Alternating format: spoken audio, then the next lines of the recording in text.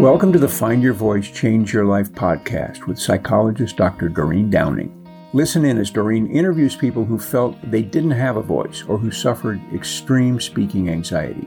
You'll hear stories about how they struggled to speak up, what they did to find their authentic voice, and the confidence they now feel to speak up and make an impact. If you want to get started right away to find your voice, download Doreen's free 7-step guide to fearless speaking at doreen7steps.com. And now, here is Doreen. Hi, I'm Dr. Doreen Downing, and I'm with the Find Your Voice, Change Your Life podcast. What I do here is interview guests who have had some kind of history of having a struggle with finding their voice, being able to speak up and express themselves authentically. What I'd like to do is to give them the opportunity to unzip a little bit, reach back into their history and tell stories if there are any, but also step into what the journey was to find their voice. And of course, it seems like most of the guests that I've had here recently finally have found their voice and have spent several years usually promoting their own gift. And that's what we get to do today, meeting Joanna Brandy. Joanna is a certified chief happiness officer and helps companies keep their employees and their customers happy by hardwiring happiness into the culture. That drives what she calls the positive spillover effect. So it seems like today we're going to be able to listen to Joanna tell a story about how it was more challenging for herself to get to this place where she gets to work with people and companies to create the positive spillover effect. Oh, I'm so excited. Welcome, Joanna. I'm excited too. Yeah. So excited, I guess I forgot to turn the phone off. I thought I had. Let's see, I have to. So I'd always like to welcome you and say a little something about you, and also let people know that you and I have been getting to know each other, and some amazing coincidences and the histories that we have around personal growth and development, and the commitment we have to just bring our potential out. And so today, I know that from my own story and from most people that I interview, that it's not been, we didn't start out this way. We didn't start out this way. We had to grow into it. So let's start with you and stories about earlier on in your life that you think had to do with not having a voice. It was a busy household. Let's put it that way. I was raised by, both my parents were children of immigrants, both of them 100% Italian. So you're going to get a visual right there. And they were both lawyers. So they worked together in practice, but they never really left work. So they would come home. My mom would cook dinner. Dad would read the paper, and then we'd have dinner. And the conversation very often over dinner was not really about the children. I grew up in the age where children were pretty much seen and not heard. And so the conversation usually had to do with their work issues, which was stimulating in many ways because my mind formed being able to see two sides of an argument. Because what they would do is very often, especially if one of them had to go to court the next day, one of them would play the prosecutor and the other one would play the defender. So it was like real life Perry Mason all the time in my house. And they were very passionate people. And so very often we heard the word shut up. And when you hear that a lot, I think it does sort of make you say, should I really speak up here? Or am I going to get yelled at for speaking up? And then I went to Catholic school. So that was the same kind of thing. You know, you couldn't speak up. And I am old enough to have gone to school at the time when the nuns would walk around with a ruler and, you know, smack you on the hand or worse if you spoke out of turn or things like that. So that early training, I think, had a lot to do with being a little bit afraid to speak my voice. Yes, the ruler example I've heard, but did you actually get the ruler on the back of your hand? Oh, yeah. Yeah. Really? Yeah. And one time, and people have a hard time believing this, I don't tell the story very often. My best friend and I apparently were giggling or talking or doing something that was a mortal offense. And we were small enough that we both got picked up and literally hung up in a closet on a hook by the back of our uniform. We were dangling in this closet with our little feet hanging. And that is one strange memory, let me tell you. Oh, yes. There are two ways to look at that, because in some movies that would be a comedy, right? Yep. But in others, it's a tragedy. So, well, actually, we couldn't stop laughing. So that made it worse. Yes, that was I would. One thing that I hadn't thought about before. Again, my parents were seriously trying to grow a business, and they were, trying to pay whatever they had to do, pay off their loans, whatever they had to do. I don't know. I don't remember that part of the situation. But my mom sometimes was very distracted by her children's laughter. So she would, if we were in the back seat of the car and we all started laughing, which we did all the time, I was followed by a set of twins. So we were all 22 months away from each other in age. We were all about the same age. And we would start giggling uncontrollably, and she hated it. And she'd scream, "Stop laughing." And then she would take her hand, she'd go, without taking her eyes off the road, she'd lift her arm back, and the first piece of skin, she didn't care whose it was, that she got a hold of, she would pinch. Her way of doing it. Yeah. So there's a lot of stuff in the background that said, don't speak up. Certainly don't laugh. Don't appear to be having any pleasure. Oh my. Well, this is so ironic. Yeah. Isn't it, that the kind of person that you've turned out to be and what you promote in this world is happiness, and it does come from, I love this idea, this image of you having the giggle inside, and to have covered that, but it was irrepressible, wasn't it? Yes, it was. It was. And sometimes we just couldn't stop. I was with one of my siblings somewhat recently, and we were talking about that. We just couldn't stop laughing. And the angrier she got, the more we laughed. So, yeah, there was a lot of that. But I think the thing that really, because I was pretty verbal. I remember, again, growing up in a legal family, we used to watch Perry Mason together. And I remember from the time being very little, 7 years old maybe, when I thought the lawyer should object, I would fly out of my chair with my arm, objection! No problem speaking. And they didn't tell me to be quiet. They just said, well, you're definitely going to be a lawyer, which of course I didn't become. But yeah, so I spoke up to a certain extent. But when I was 16, I believe, I was working for my parents as a part-time job, and my mother sent me to court. Now, the case that she had me answer a case, and I said, I can't answer a case. I'm not a lawyer. I can't do that. She said, you'll do just fine. I'll tell you what to say, and you just walk up to the bench and you say these words. So I practiced.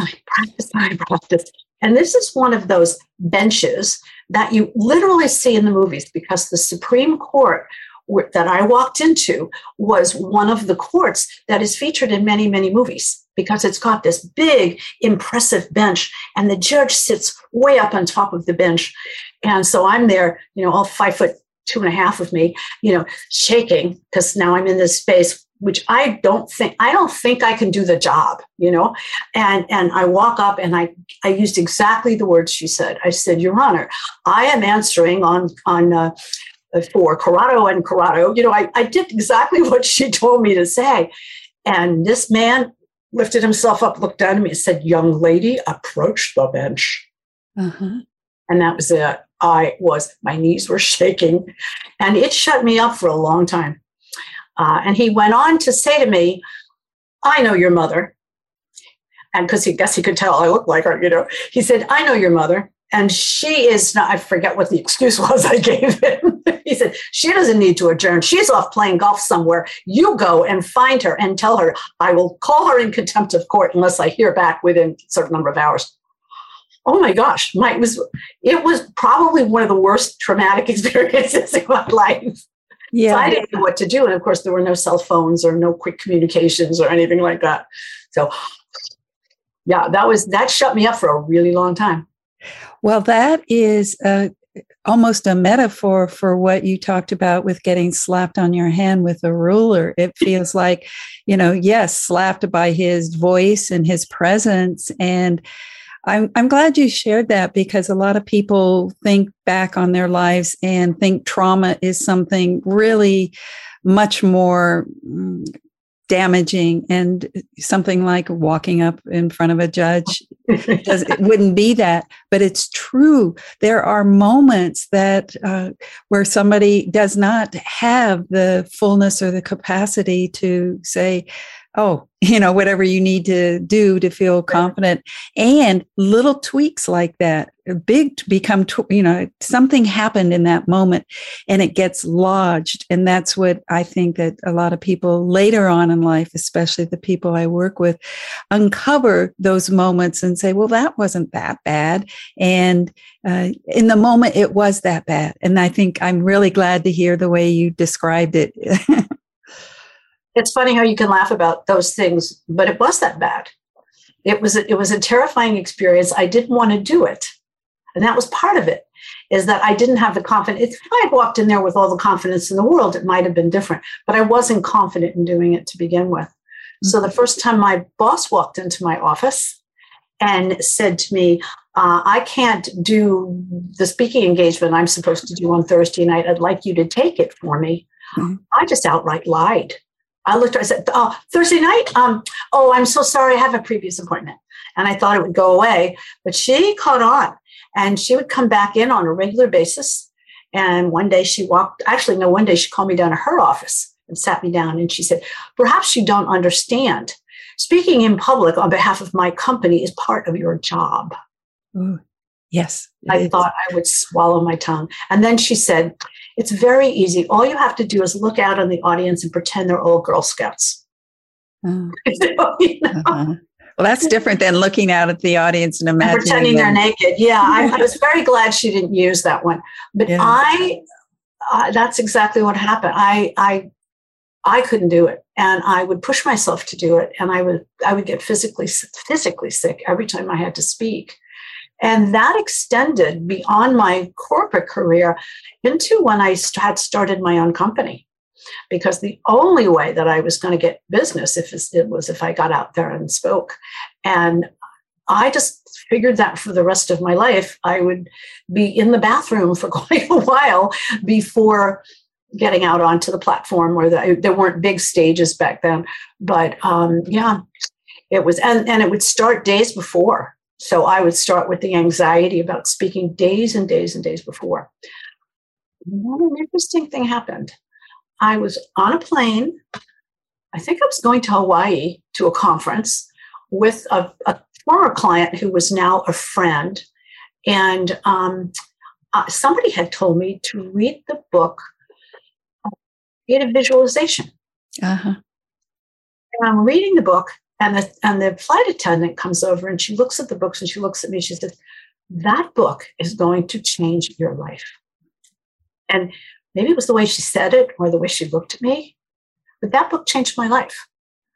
Because what I realized was that I had been visualizing all along, but I visualized tripping, fumbling, doing everything wrong, saying something stupid. I visualized the audience hating me, So when I came back, I was living in New York at the time. And when I came back, I went to a friend of mine who was a yoga teacher and a meditation teacher.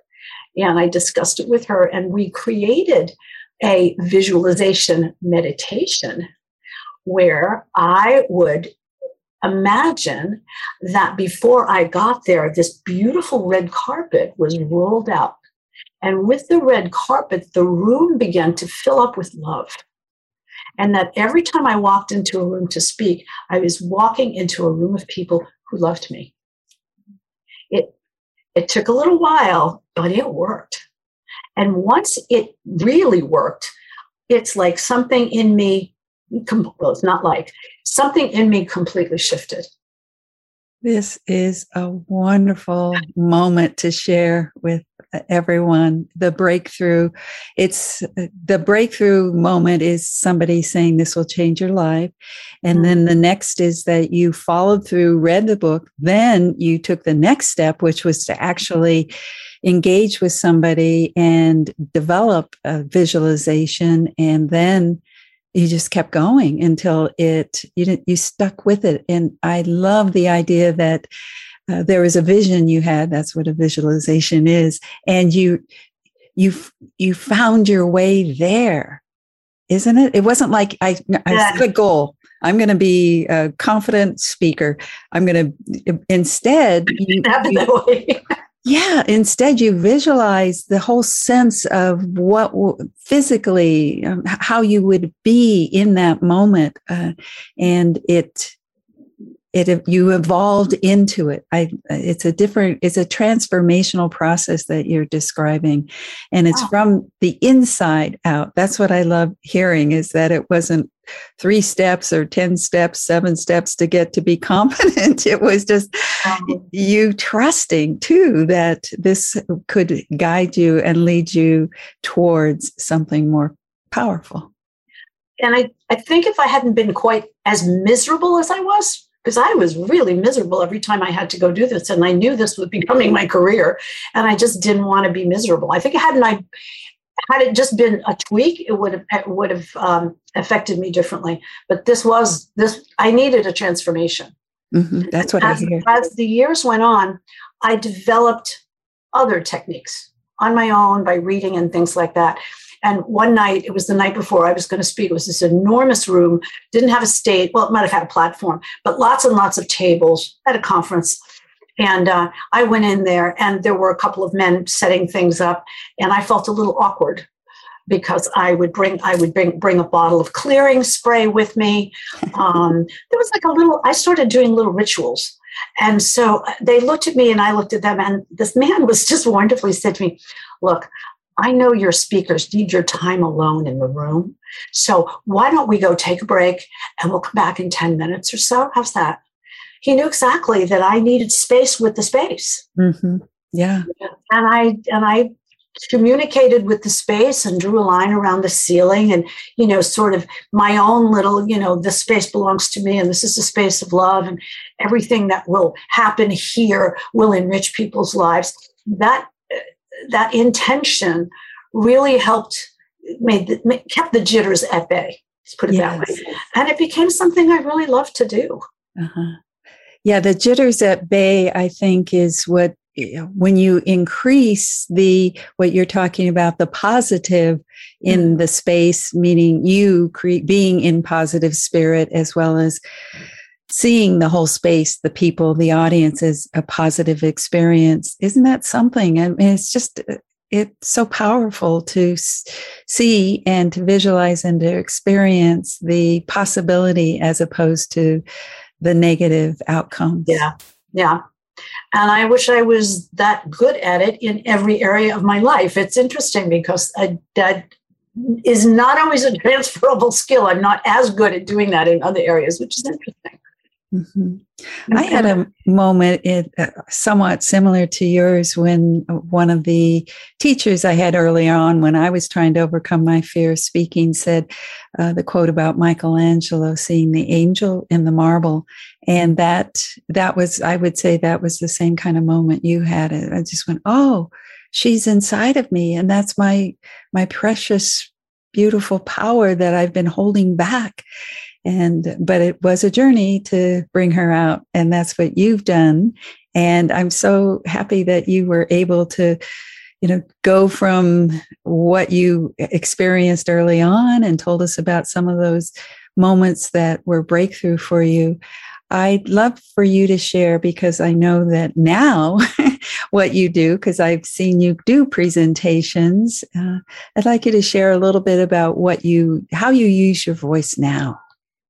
Well, I use my voice to get people, get the executive, get the people in charge of the organizations to realize that when you create a better environment, a more positive environment, I shy away from the word happy sometimes because people have their own idea of what that word means.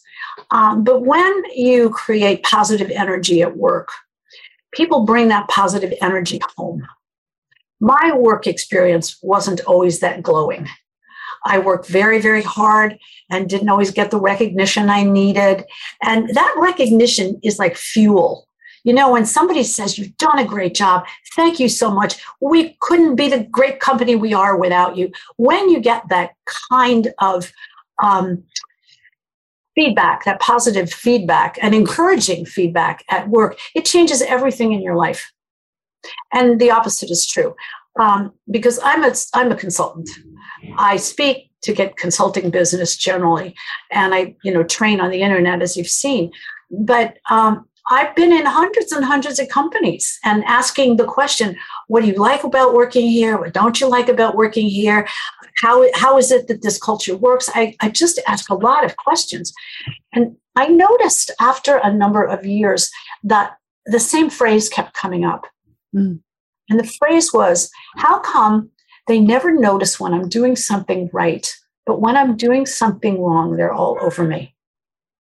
And that's when I knew that was like somebody put a key in me and turned the key. Mm-hmm. That it was my job to help create these internal environments where leaders begin noticing when we do things right.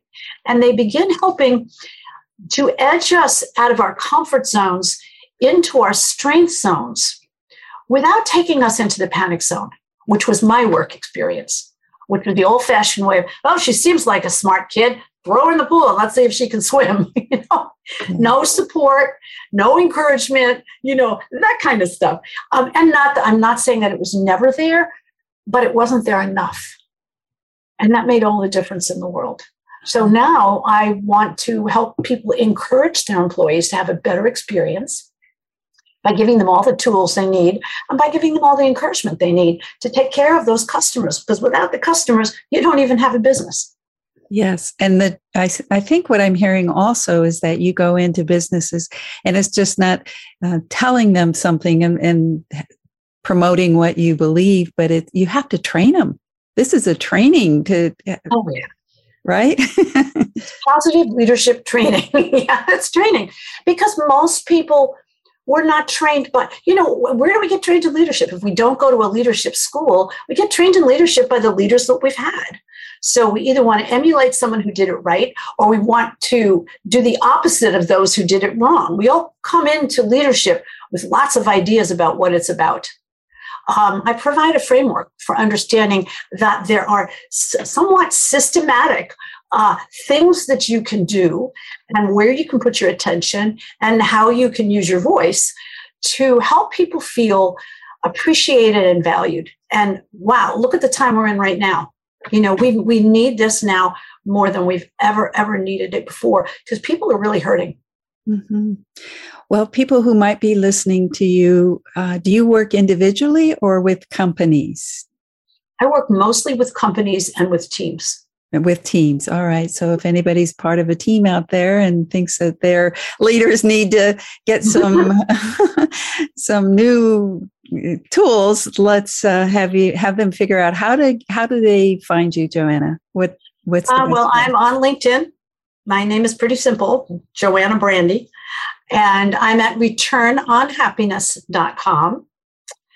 And I do have a little special report up on my website. So if they were to go to returnonhappiness.com/happy places, they'll get my 12 ways to make your workplace a happy place report. I love that idea, happiness. So what you said 12, give us just one before you leave. Well, it's about leadership. It really is all about leadership. There can be little pockets of happiness here and there, but it really is a leadership responsibility to make sure that people are feeling good. And that usually means a little bit more attention, actually talking to people. And I'm finding as I'm talking to people now, one of the good things about working remotely at this point is that people are doing more one-on-ones.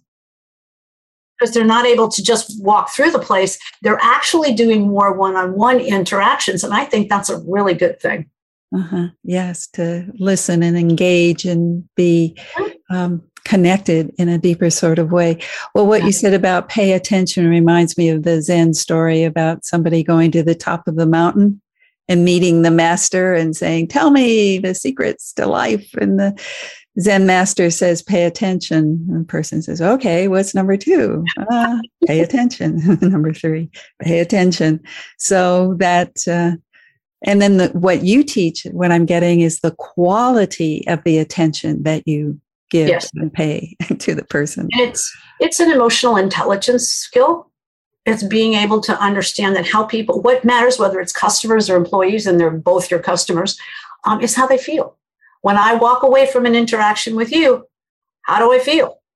And that's a key thing. And I think that's been the challenging thing about what I do, because it feels like it's soft, and it's not soft at all. It has tremendous, measurable, hard results. Happiness is actually a KPI. You can measure it the same way you measure any other KPI. And it's directly connected to profitability and productivity and well-being and lower healthcare costs and dozens of other benefits. There you go. I'm glad you got a chance to add all of that. And what you said also about any interaction having, that we get to leave with a positive spirit. And I feel like I am, having been touched by your energy, your smile. For those who are just listening, I have to say that the smile is radiant, and you could probably hear it in Joanna's voice, radiance. So thank you, Joanna, for being here today. And thank you for being, open to listening to the story. Not everybody asks about, but a lot of people assume that it all comes natural. Yeah. No. Well, thank you for your gracefulness and your courage and your determination. Thank you. Thank you for the invitation. I'm happy to be here. Thank you for being with us today for this episode of Find Your Voice, Change Your Life. Each person during interviews shares what has helped them find their voice. You can learn from these guests and find your voice so you can be confident to speak up and speak out. And remember to download Doreen's free 7-step guide to fearless speaking at Doreen7steps.com. We hope you enjoyed the show and will return next time. Until then, goodbye for now.